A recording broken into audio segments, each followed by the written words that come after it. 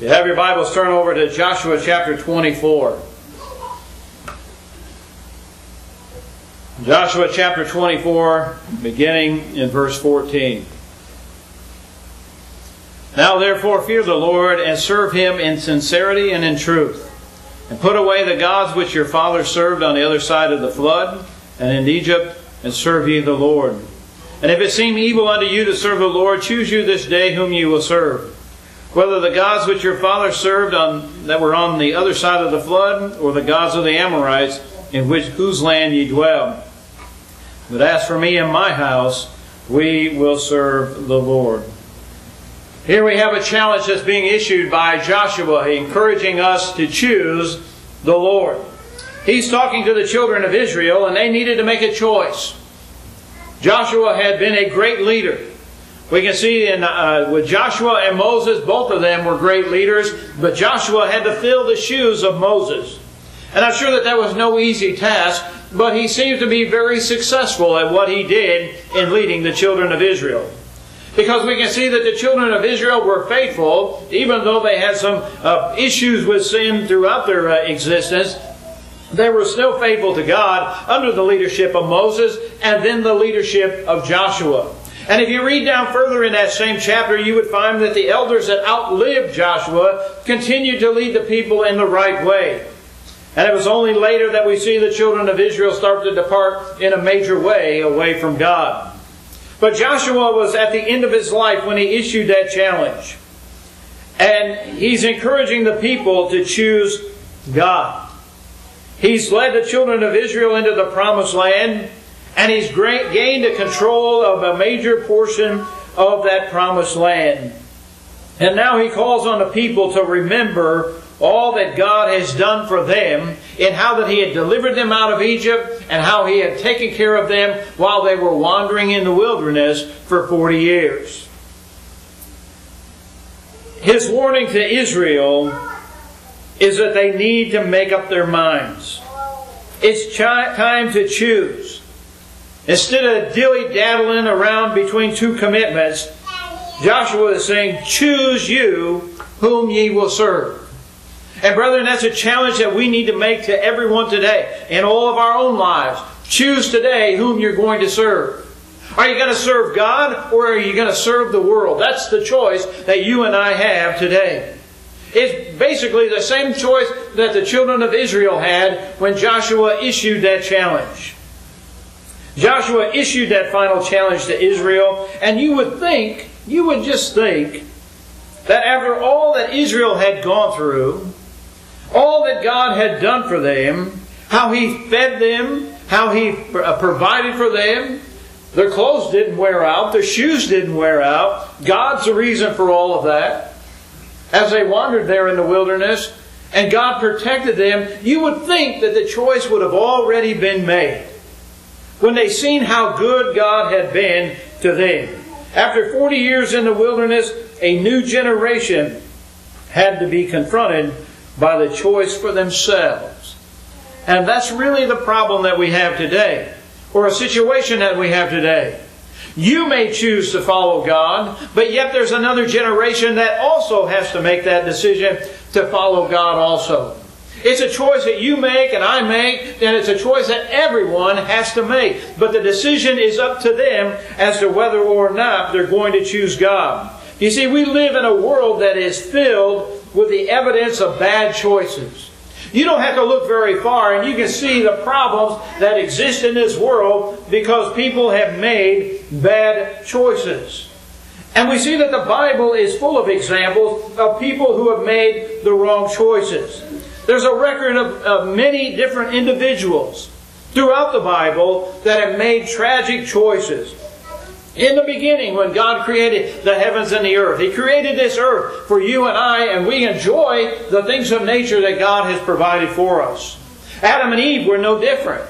And God planted a garden for them. It was called the Garden of Eden, and He placed them in that garden. And He told them what they needed to do, how they needed to take care of that garden, but He told them not to eat of the forbidden fruit.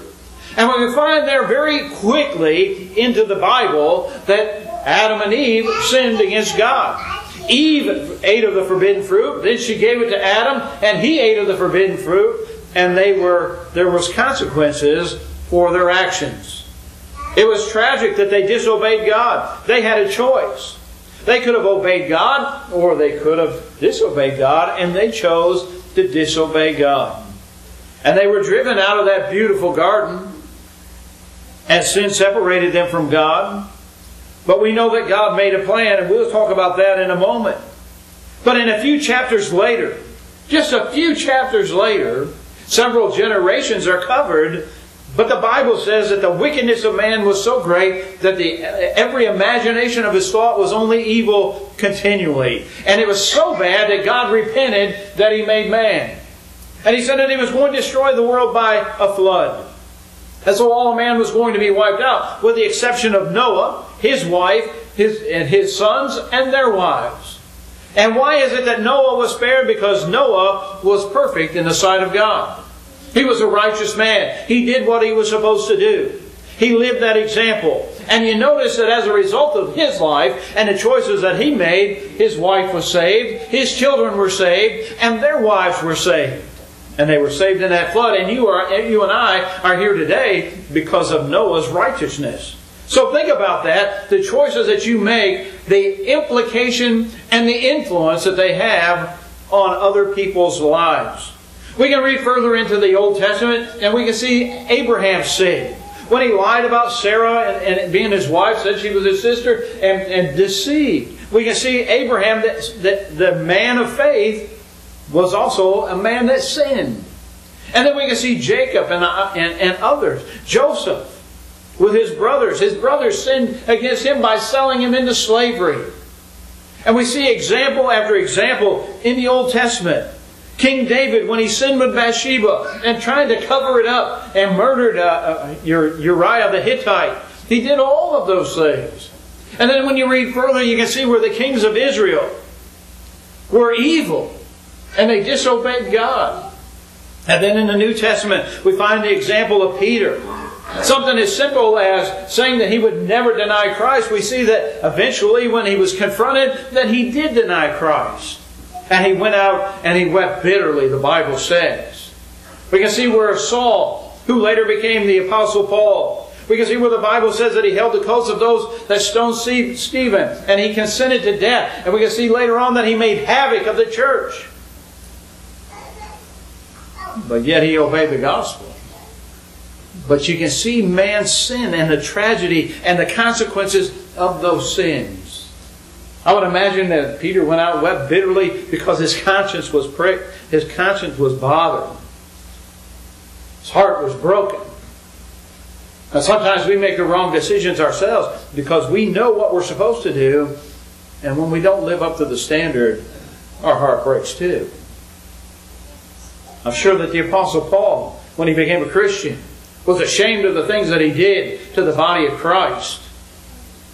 Those are some of the consequences that we have in this life of the tragedy of disobeying God.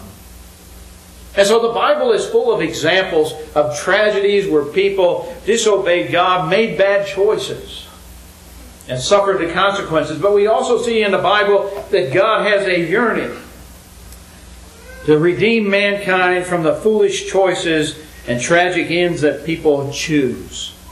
He wants us to be saved. When Adam and Eve sinned in the Garden of Eden, we can find in Genesis chapter 3, beginning of verse 14, that God made a promise. Beginning of verse 14, it says, "And the Lord God said unto the serpent, Because thou hast done this, thou art cursed above all cattle, and above every beast of the field. Upon thy belly shalt thou go, and dust shalt thou eat all the days of thy life. And I will put enmity between thee and the woman, and between thy seed and her seed, and it shall bruise thy head, and thou shalt bruise his heel." Now we see that as a little vague. Sometimes maybe we don't really understand that. But that's a promise that the Messiah is going to come, and He's going to destroy Satan. Yes, Satan is going to hurt Him by hanging Him on a cross because of sin.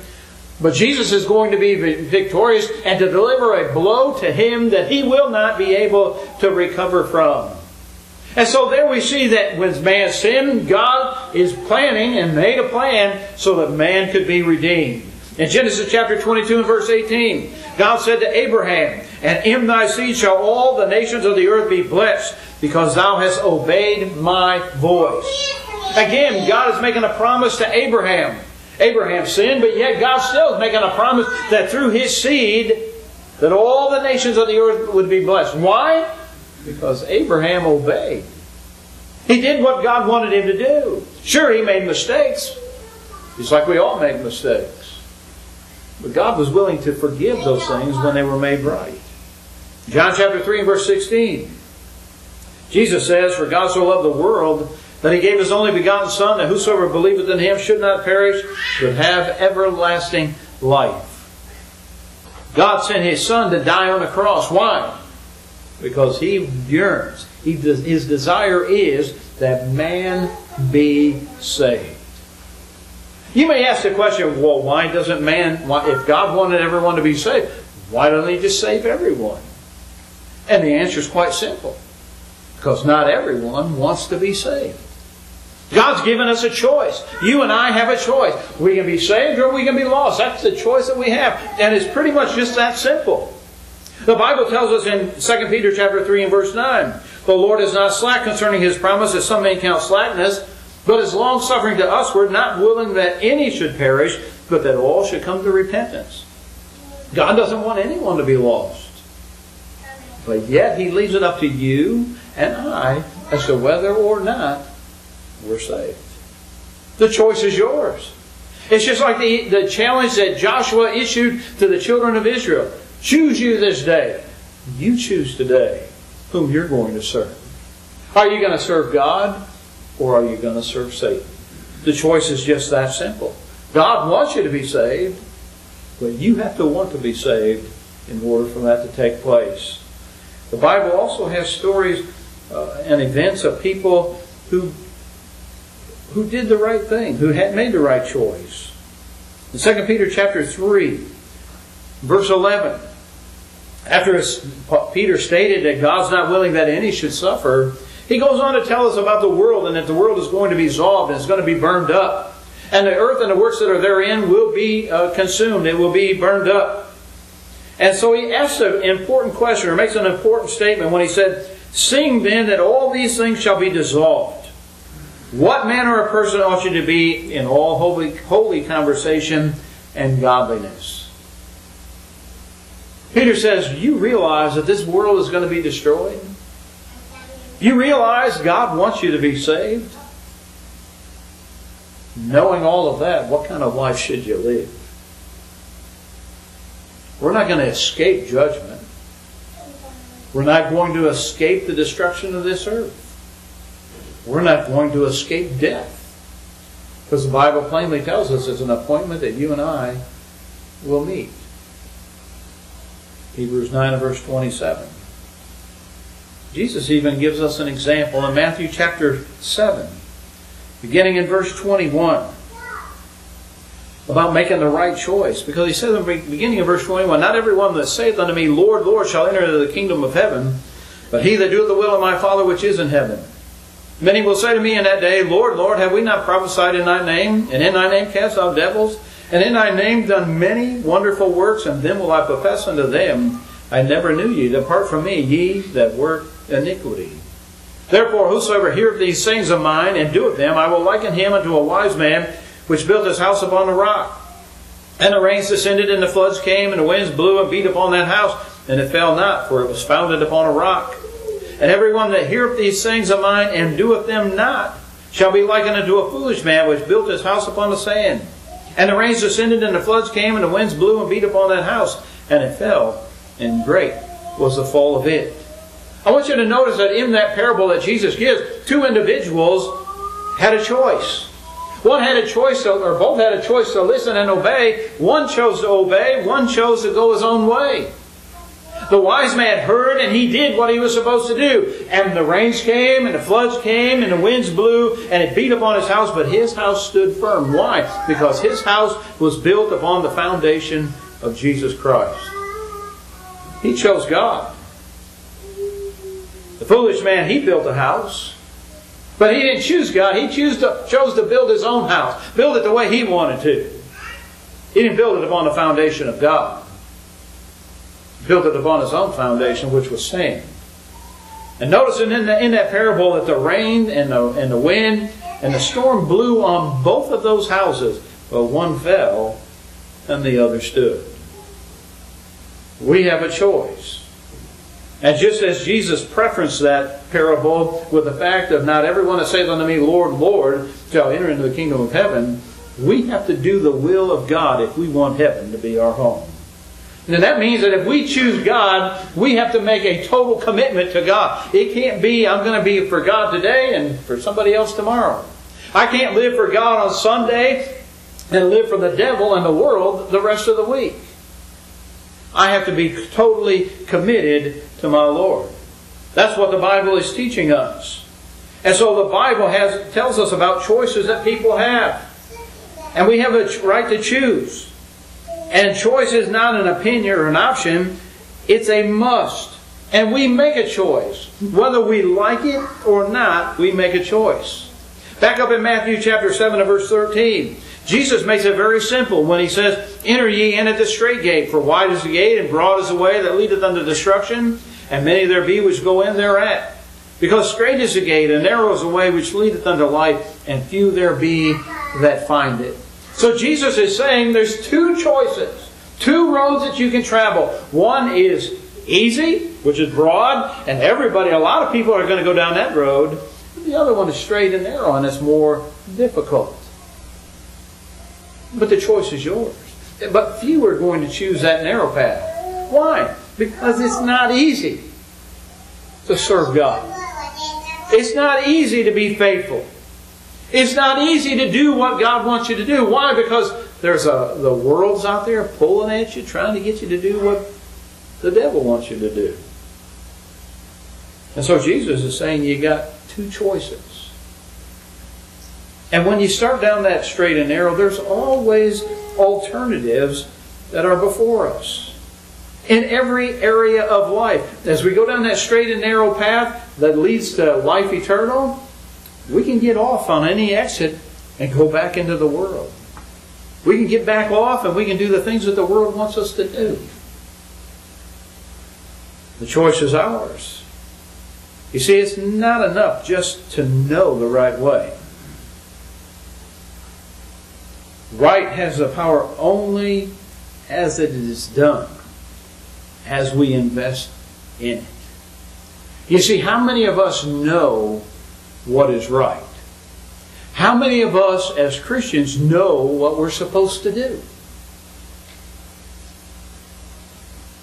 But then when the option comes, where you can gossip, or you can tear down, or you can lie, or you can cheat, or you can go somewhere you shouldn't go, or you can do something that you shouldn't do, how many of us make the right choice?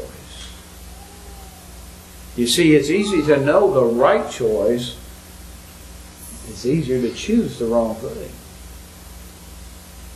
Jesus is saying that wise man hears and does. Makes the right choice. Knows what's right and does what's right. And that's the question that we need to ask ourselves. Are we doing what we know is the right thing to do? You see, principles are of little value unless we are prepared to live by them. You see, you can hear about all kinds of good principles that people may have. But if you're not living by it, what good is it doing? We have to make a choice. And Joshua also tells us that it's time. Joshua says, choose this day. In other words, don't put it off till tomorrow. Don't put it off till next week. Choose you this day. Choose now. Why? Because it's important. It's that important that you need to choose today.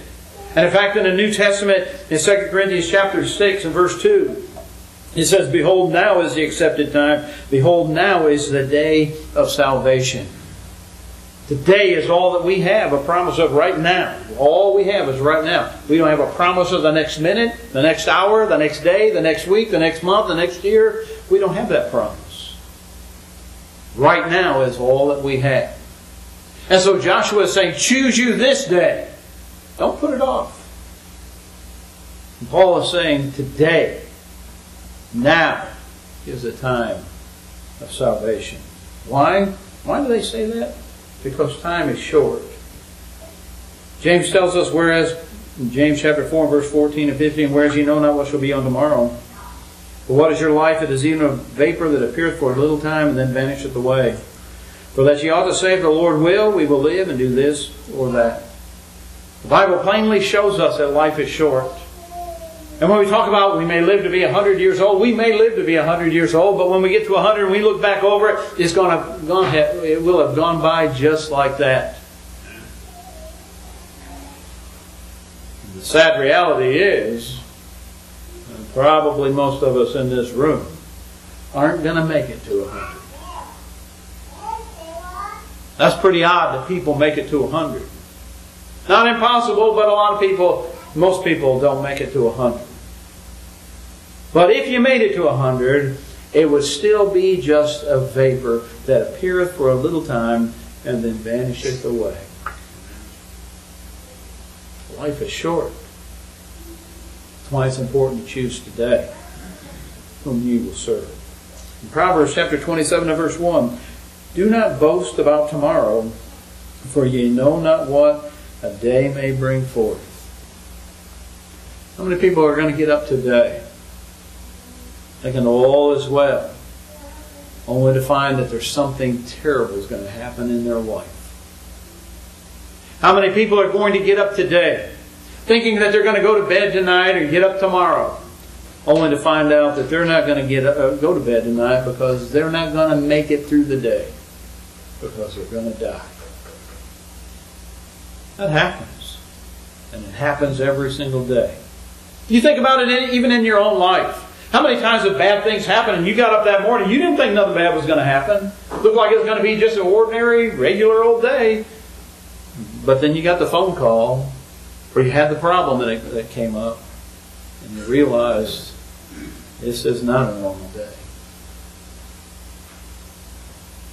Too many people waste too much time. That's why Joshua says, choose you this day. Years ago, I worked with a young lady who, when I was a kid, I remember she was in my Bible class, same class that I was in.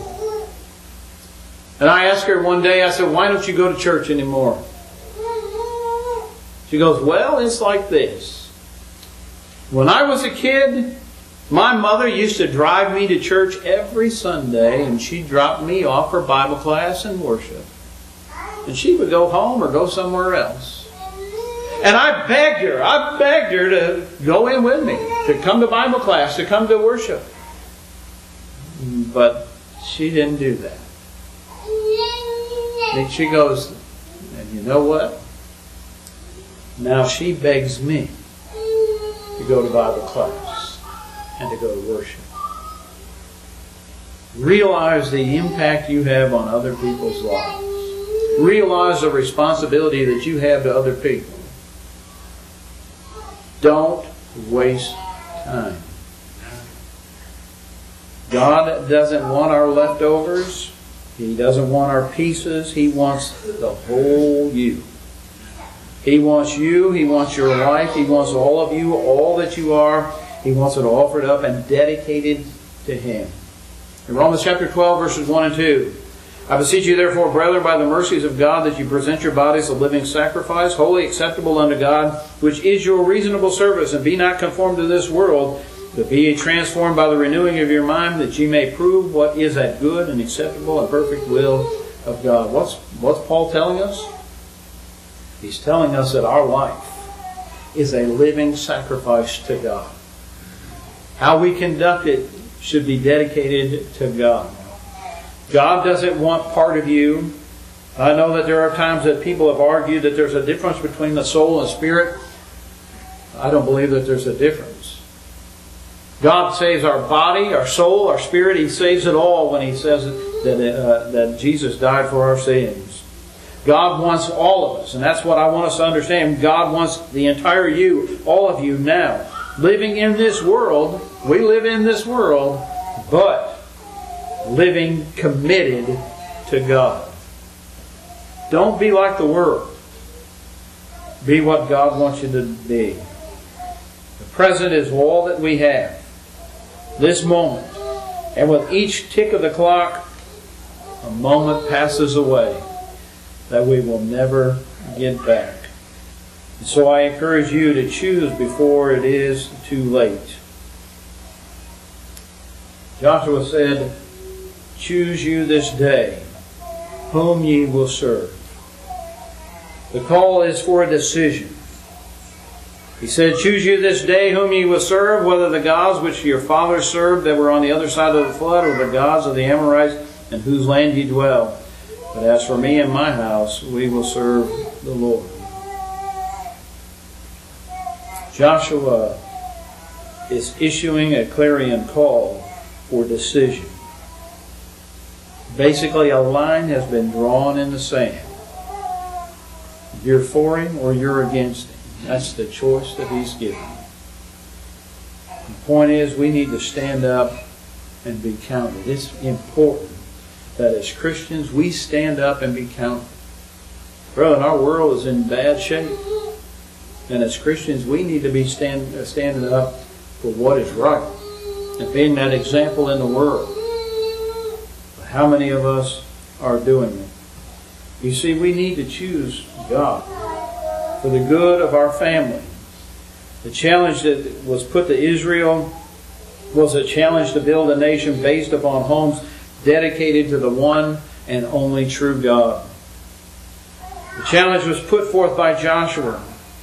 And Joshua had made a decision. His decision was that for me and my house, we will serve the Lord. That was his choice. In other words, he was going to be the man of his house that God intended for him to be. And brethren, we need more men to stand up and be the fathers and husbands that God wants them to be. Joshua committed himself to be the spiritual leader of his home. You see, a Christian home doesn't just happen. Marriage doesn't make a home a Christian home. Christian homes are the result of a deliberate choice that people make. Choose you whom you will serve, but as for me and my house, we will serve the Lord. And yes, we need fathers to stand up and be what they're supposed to be. Husbands standing up to be what they're supposed to be. And I'll say this, that if you've got a husband or a father that's not what they're supposed to be, if you're a wife or a mother, then there's more work for you to do. Because you got to stand stronger. You got to be that better example to show them, to show your children, to show the world that you've made the right choice. And it won't be easy, but that's what you got to do. Brethren, I ask you this morning, will you make that same commitment? With Joshua, will you declare that as for me and my house, we will serve the Lord? This morning, if you need to respond to the invitation, we would encourage you to come and have a seat up here on the front row. You have that opportunity. Always stand and sing.